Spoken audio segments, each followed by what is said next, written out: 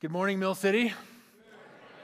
Good to see all of you, man. Everybody's alive and awake today. Maybe it's because it's not raining. I don't know.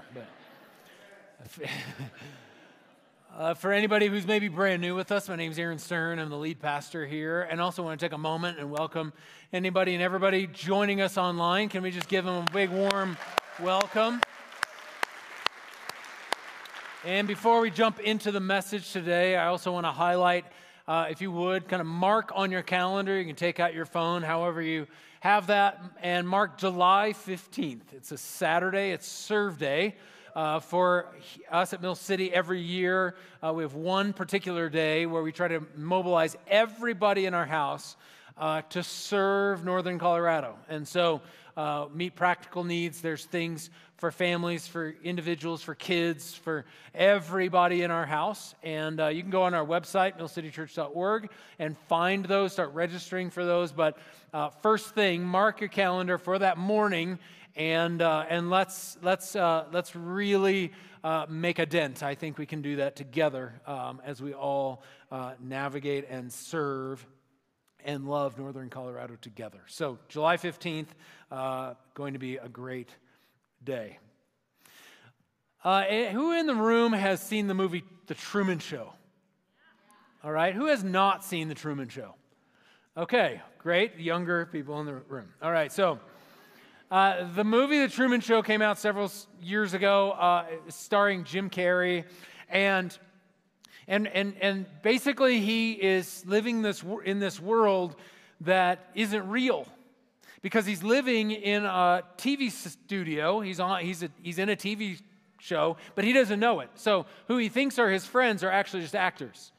And so he one day kind of asks the question, what's out there? What's beyond? There's this ache that's saying is there more? And the show is trying to get him to be no, don't worry about that. Don't go out there. No, it's dangerous out there. But he's like, no, I'm getting on the water. And he gets in the water and he starts rowing, and they create a storm to try and get him to not go to the edge. He's trying to get to the edge and to the horizon, and he gets there, and it's a painted wall. Sorry, spoiler alert, but you've had plenty of time to see it, so. Here he is at the edge, and it's nothing. It's not really it. We're in a series right now going through the book of Ecclesiastes for the summer, and the writer of Ecclesiastes in some ways is rowing his boat to the edges of several of things that we find under the sun. Experiences, things that we do, pleasure, rowing to the edge and finding that it's a painted wall. It's a painted wall if we look to it as an idol. If we look to idols, but the goal of Ecclesiastes is for us to look through things like an icon. You look to something to put the weight of your life on, or we can look through something and see it as it's supposed to be seen in order to see the one that we can put the weight of our life on. And so we are in part 3 of this series, and each week now exploring different topics that the writer of Ecclesiastes brings up. Last week we addressed pleasure, and this week we're going to address the topic of work. We're going to read from Ecclesiastes chapter 2, starting in verse 17. He says, "So I hated life, because the work that is done under the sun was grievous to me. All of it is meaningless, a chasing after the wind." This word meaningless is used 38 times in this short book, 12 chapters. The word meaningless is the Hebrew word havel, which means smoke or vapor, kind of it's something you can't quite grasp. It's not solid. He says, "I hated all the things I had toiled for under the sun, because I must leave them to the one who comes after me. And who knows whether that person will be wise or foolish. Yet they will have control over all the fruit of my toil, into which I have poured my effort and skill under the sun. This too is meaningless. So my heart began to despair over all my toilsome labor under the sun. For a person may labor with wisdom, knowledge, and skill, and then they must leave all that they own to another who has not toiled for it. This too is meaningless and a great misfortune. What do people get for all the toil and anxious striving with which they labor under the sun? In all their days, their work is grief and pain. Even at night, their minds do not rest. This too is meaningless.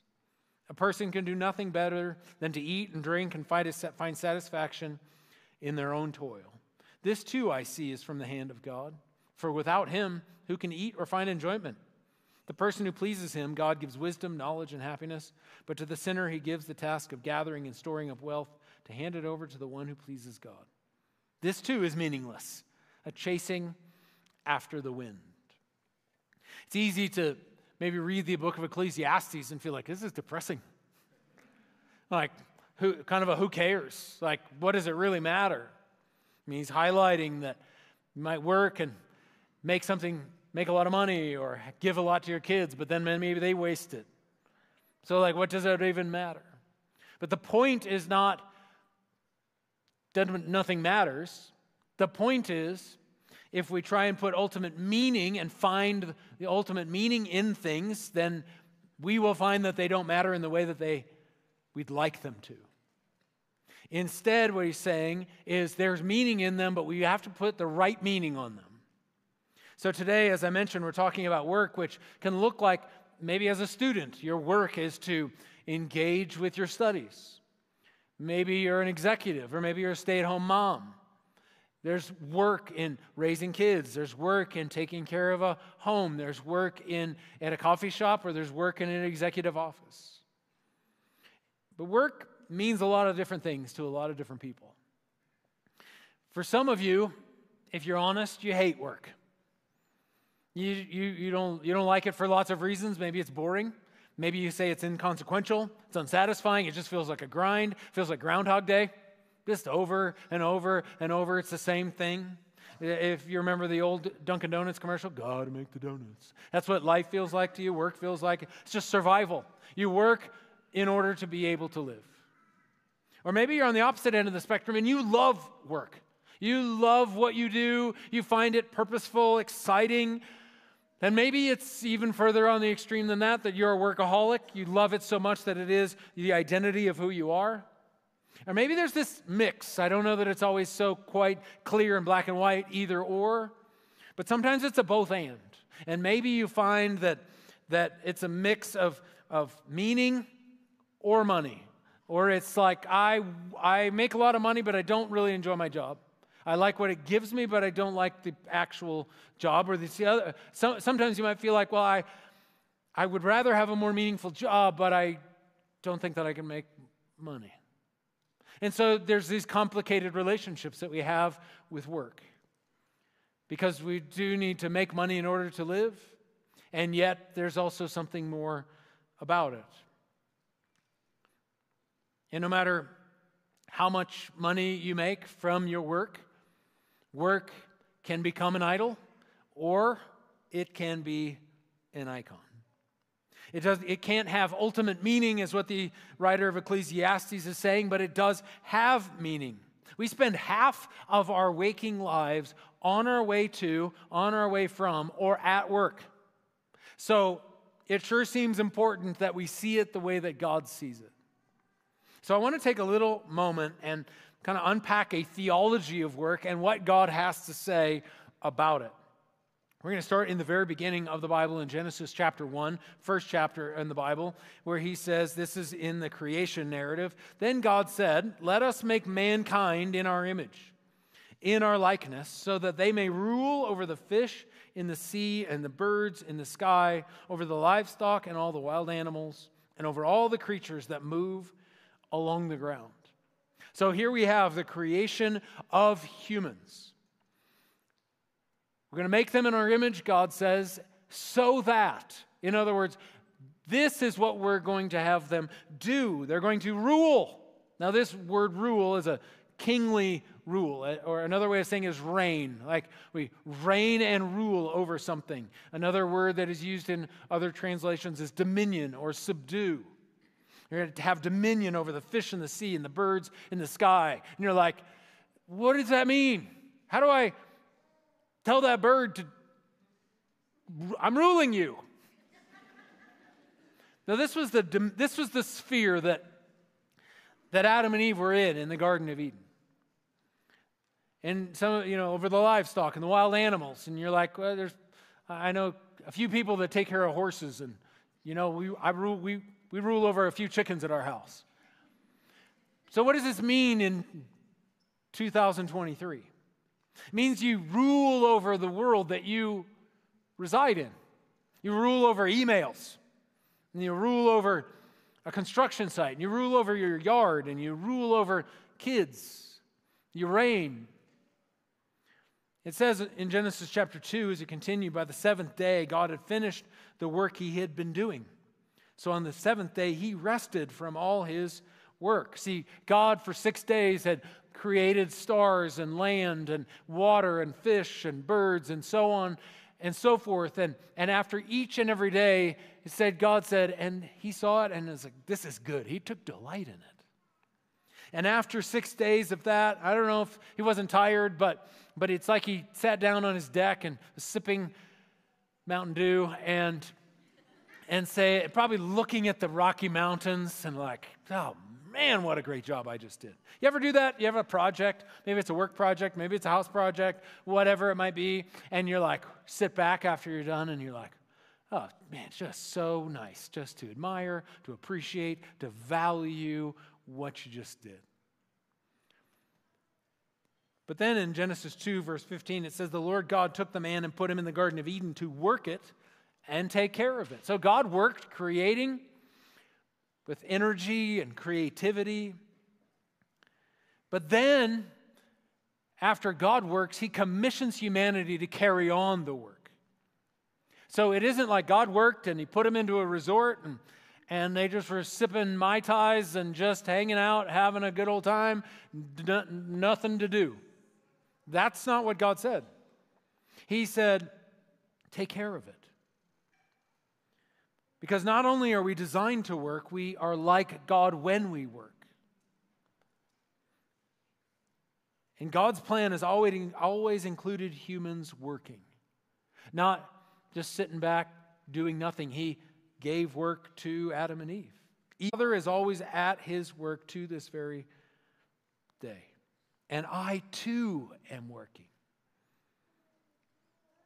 The narrative continues in Genesis chapter 2, verse 8, where it says, now the Lord God had planted a garden in the east in Eden, and there he put the man he had formed. The Lord God made all kinds of trees to grow out of the ground, trees that were pleasing to the eye and good for food. In the middle of the garden were the tree of life and the tree of the knowledge of good and evil. A river watering the garden flowed from Eden. From there it was separated into 4 headwaters. The name of the first is the Pishon. It winds through the entire land of Havilah, where there is gold. Verse 12, the gold of that land is good. Aromatic resin and onyx are also there.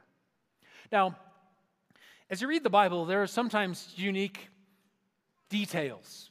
There's details of genealogies. Sometimes you're like, why is this even here?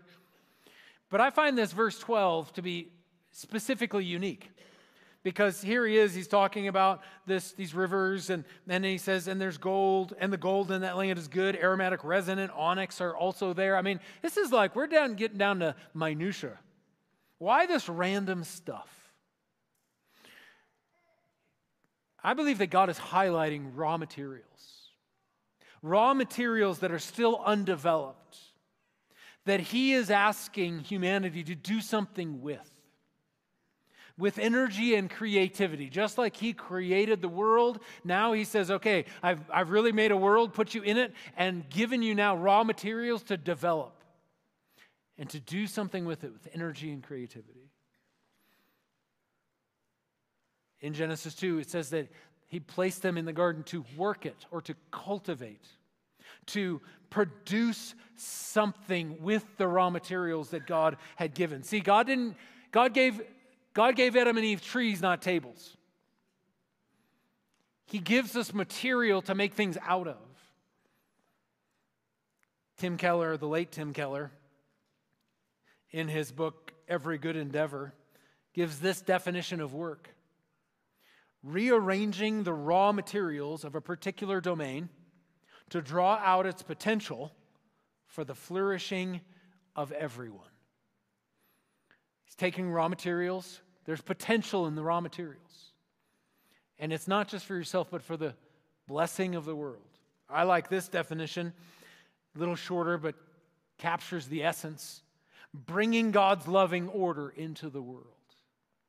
So we take raw materials and we order them in order to reflect the image of God and reflect the love of God into the world.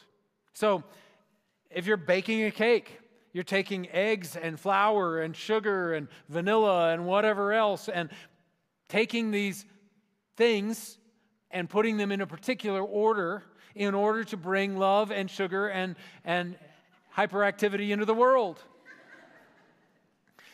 If you're in IT, you take technical things and put them together in order to allow the world to flourish, to communicate, to be able to take stuff that on its own doesn't do anything. Raw materials, puts them together in a particular way, in an orderly way, in order to bring about the flourishing. Music. If you're a musician, you can have a lot of noise. Music can be either noise or it can actually be beautiful. And what makes it beautiful is when it's arranged and ordered in a particular way. And it actually can point you towards something bigger, bring you into another space, to cause your eyes to be lifted. Art is the same way. Or baristas. Thank you to all the baristas in the house for bringing God's loving order to coffee beans and dairy products in such a way that it is just amazing. Or to I see Chad and Amber right here, watchmakers, watch repairers, fixing all the little tiny things, ordering it in such a way for something, the potential of it to come out. There's so many different things. You can be a doctor. What are you doing? Bringing God's loving order into the world. Be a plumber. Putting water in the places it's supposed to be and not in the places it's not. A parent. Trying with everything inside of you, trying to bring the loving order of God into the world. Sometimes you don't feel like you're succeeding. But that's what work is. Now, what's interesting about this is once we see it this way, it eliminates this sacred spiritual or secular divide. Did you know that in the Hebrew language of the Old Testament, there is not a word for spiritual, like doing spiritual things, because everything is spiritual. Like if someone were to ask Jesus, hey, do you want to go to this spiritual this or that? He'd be like, well, what are you talking about? Because everything is spiritual. Every bit of your work is spiritual. When you mow the lawn, you're doing a spiritual thing.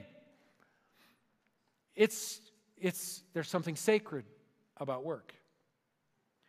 And when that's the case, we see that work isn't limited to a job or a paycheck, and we're talking about something bigger than 9 to 5. So what does this all mean? First of all, it means this, that work is a gift from God. It's a gift. Now, some of you are like, hang on, Aaron. At best, it's a necessity. At worst, it's a curse. I mean, it's not fun. It's hard. God gave the vocation of work to Adam and Eve before the rebellion of eating of the tree of the knowledge of good and evil. Then what happened is that work was cursed. So it was a gift from God. It was something that was given for us to do prior to the world breaking apart. And when it broke apart, this is what happens. Genesis 3, cursed is the ground because of you. Through painful toil, you will eat from it all the days of your life.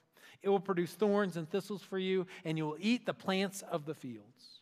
So even your dream job is going to have something wrong with it. Office politics, a boss, a colleague, something. Why? Because of Genesis 3.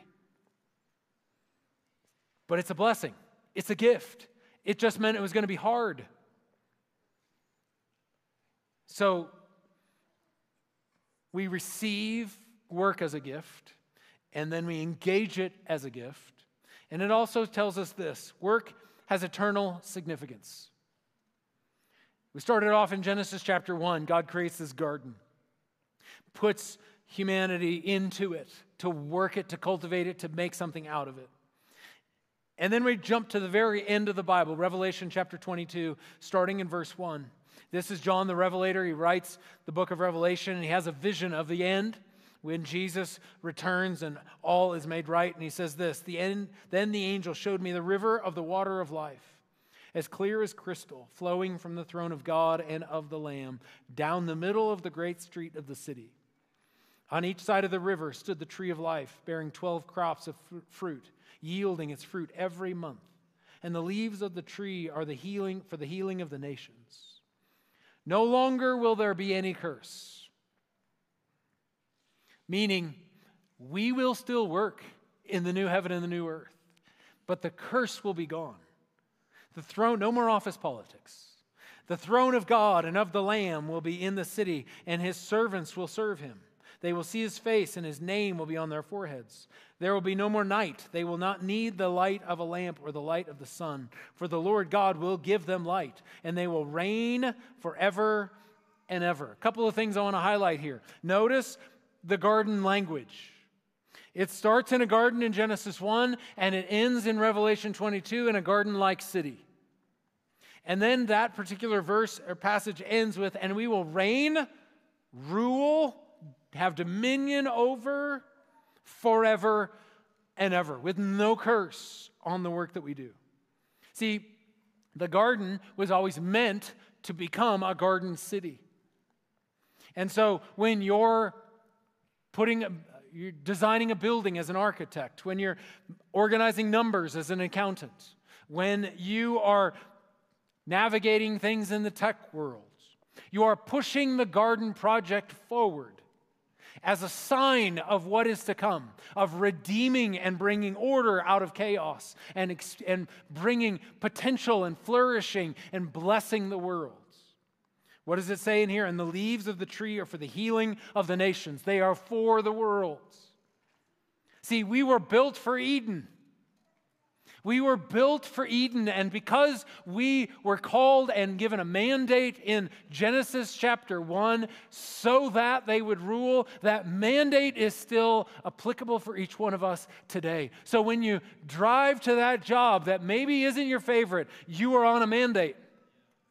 So that when you walk into that office door, you're on a mandate. When you walk into that patient's room, you're on a mandate. When you stand behind that counter, you're on a mandate. When you open up and stand at somebody's table, maybe taking their order, you're on a sacred, holy mandate from heaven so that you can bring God's loving order into the world. And we do it with God. We partner with God to bless the world. Redemption looks like blessing others with our work. Not just about being all about ourselves, like building up our own status, or doing it to win the approval of others. But our work will always frustrate us if we make it an idol. So I just want to give a few ideas of what it would look like for work to be an idol. Work might be an idol if, number one, you just can't stop working. If you can't stop, if you can't Sabbath. We talk about Sabbath and resting around here on a regular basis. One of our cultural values is that we practice sustainable rhythms. We celebrate it when our city group leaders take a break for the summer. We try to have people not serve on 14 different teams throughout our church. Why? Because we believe in sustainable rhythms.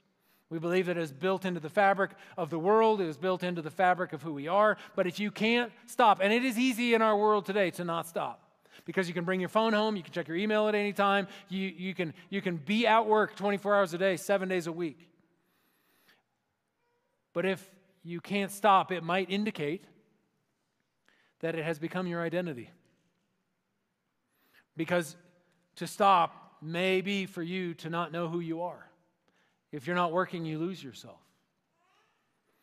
Work might also be an idol if you sacrifice for work, but not for your spiritual formation or your family or close friends. The way that I like to think about this is who wins when there's a choice.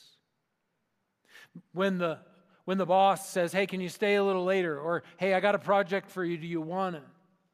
Hey, I got something for you. You're going to have to work the weekend, or I need you to do this, or fly out of town, or whatever. When the choice is there, what do you choose? Which one wins? Does work always win? Or are you saying, nope, you know what? Actually, we have something going on Sunday mornings. You know what? That's city group night. Or you know what? I've been away from my family quite a bit. I need to say no to that.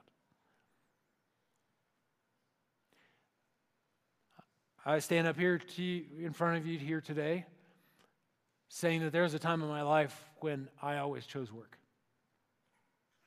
I chose work when there was a choice over Jossie and our boys. And I'll tell you, being in the vocation and work that I do, it's easy to justify it. And it might be easy for you to justify it. If you're a doctor, you might say, oh, well, I look at the people I'm helping. We can justify it, and there might be good reasons and the good things you do. But there are ways that sometimes it needs to get a no. And our spiritual formation needs to get a yes, a consistent yes. Our family, our close friends needs to get a yes. And work might also be an idol if your well-being is determined by how well you are doing at work. Meaning that your life is a roller coaster. If things are well, then you're like on top of the world. If things aren't, then everything is a mess. When things are going well, you're like looking for opportunities in your conversations, and you just hope they ask you what you do so you can brag a little bit. Because your well-being is here when it's good, and it's down here when it's not. Or are you able to kind of just stay steady, be a person of joy, have joy come from someplace deeper than our achievements or how well we're doing? So this is our weekly practice. Is to read Ecclesiastes 2, 17 through 26, the passage I just read a little bit earlier. And then to pray Psalm 139, 23, and 24. That particular verse says, search me and know me, O God. Find any offensive or anxious way in me, and lead me in the way everlasting. So we're reading, praying, and then we're honestly evaluating. Evaluate your relationship with work. How am I with work? What does it look like for me? To put it out there and say, is it my identity? How do I navigate? Maybe it's the motives. Maybe we need to dig down another layer into the motives for why we work.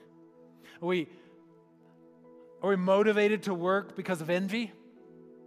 Like a lust for what others have? Or are we motivated to work for the approval of others so that somebody might say, oh, wow, look what they've done. Look what they do.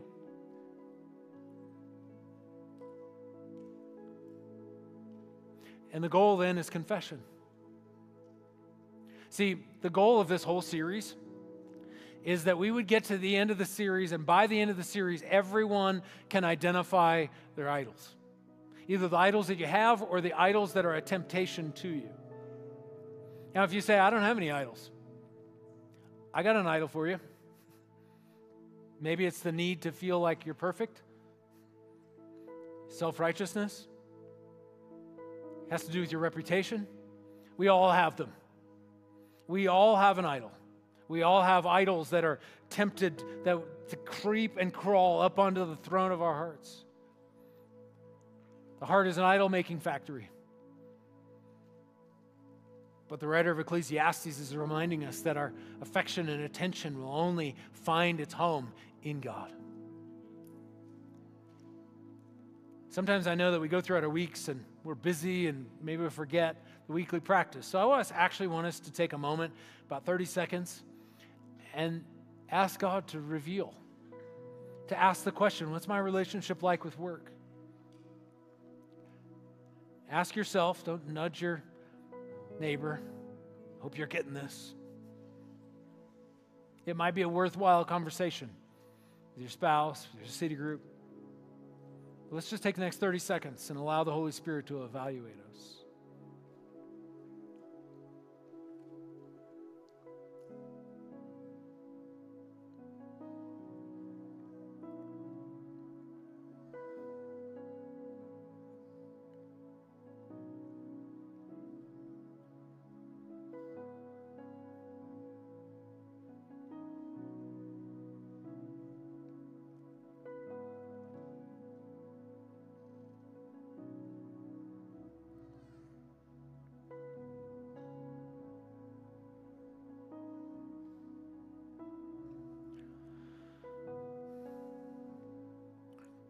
See, the thing about work, as well as all the other things that the writer of Ecclesiastes will say is meaningless, is that all of these things can't forgive you,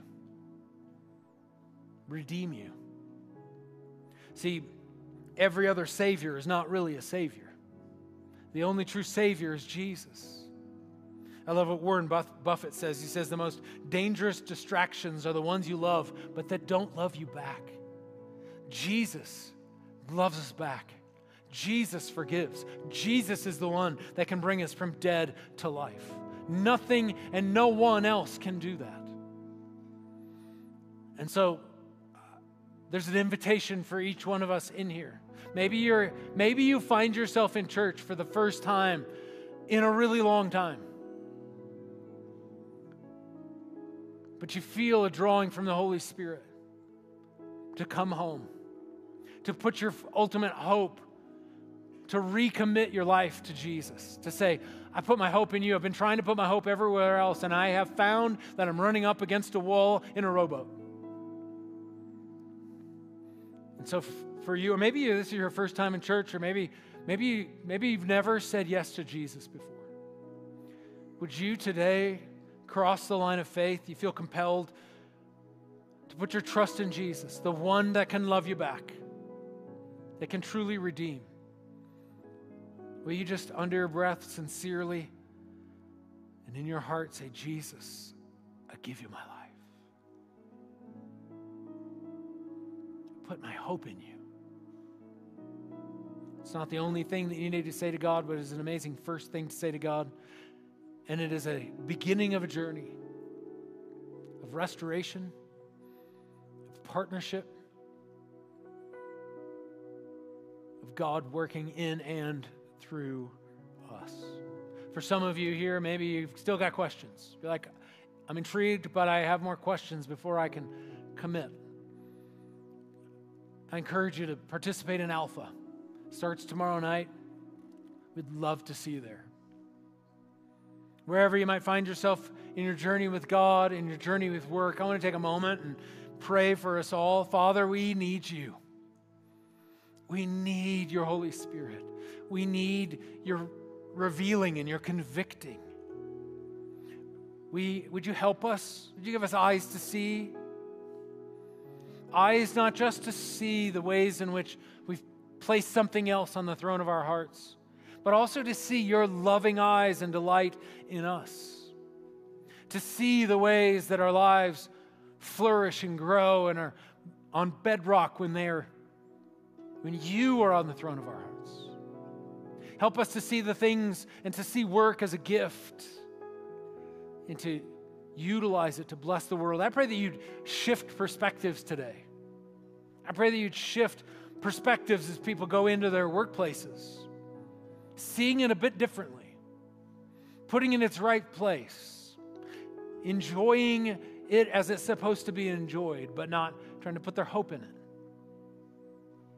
And so, Holy Spirit of God, we invite you, we welcome you. We welcome your work in us and through us. And I pray that through our partnership with you and the work that you have given to us, we would bless the world and push the garden project forward. This we pray. In the name of the Father, the Son, and the Holy Spirit. And everybody said, amen. Amen. I sense the Good Shepherd